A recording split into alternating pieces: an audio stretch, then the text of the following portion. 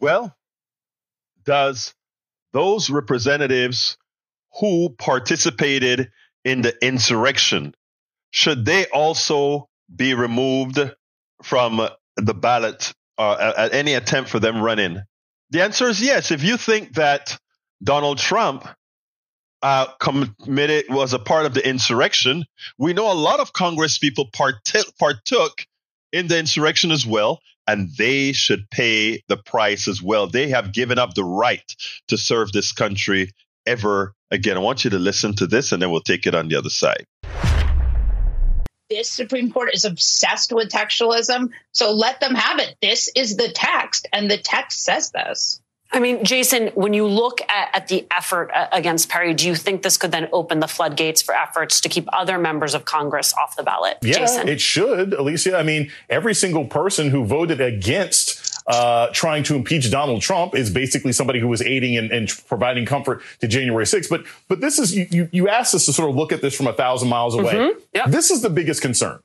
The fact that we have to have this mad scramble for all these individual states and all these individual activists to organize themselves, to put themselves in danger, to stop this man who tried to violently take over the country. I am sick and tired of people saying, well, we've got guardrails. We don't have guardrails. If we had guardrails, this will be done already. Our guardrails are made of SpaghettiOs and silly string, right? Because the fact that he could be on the ballot in so many places and he gets to go to a Supreme Court where a third of that court are people that Trump put in, and then you have other people who we know are absolutely compromised by the same donors that give to Donald Trump. This is a joke. And I've mentioned this example before, Alicia. The fact that you had an insurrection by Bolsonaro, South America's Trump in Brazil. He had an insurrection on January 8th of 2023. And by July of 2023, the Brazilian Supreme Court was like, yeah, this guy can't run again for 10 years. We've had 3 years of this. We're coming up on a 3-year anniversary of a terrorist attack, and we're fumbling around with individual states as to what font Trump can use when he runs for office again after he declares he wants to be a dictator. This is a massive failure. And if there's one thing that their federal government should be talking about on a regular basis, is how this is dangerous, and they should be much more active and organized at stopping this. This shouldn't be on the hands of individual states. This should be the number one priority of our federal government, and they should stop at nothing to keep this man from endangering this country again. And I don't feel that they've been passionate enough or serious enough about solving this problem. Now, this is not all that difficult. This is not rocket science. Imagine if it were Democrats who perform these treasonous types of acts.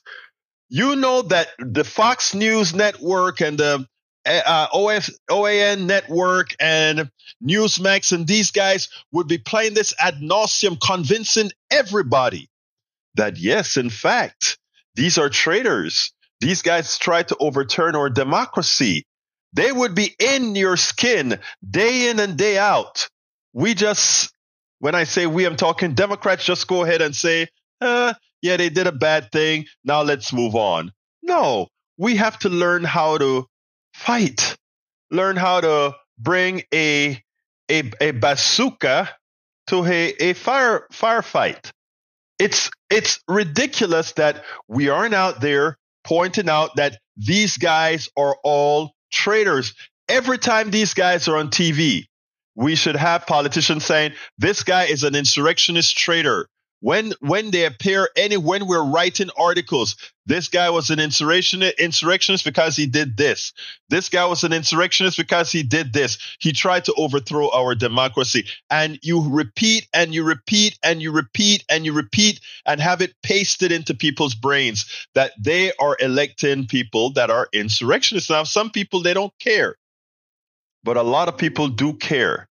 And we have to make sure that they know. Because if they know, then they will care. We spend a lot of time deconstructing the news, trying to parse it into a form that everybody can understand. We try to find those little nitpicks where it flies above the fray, etc.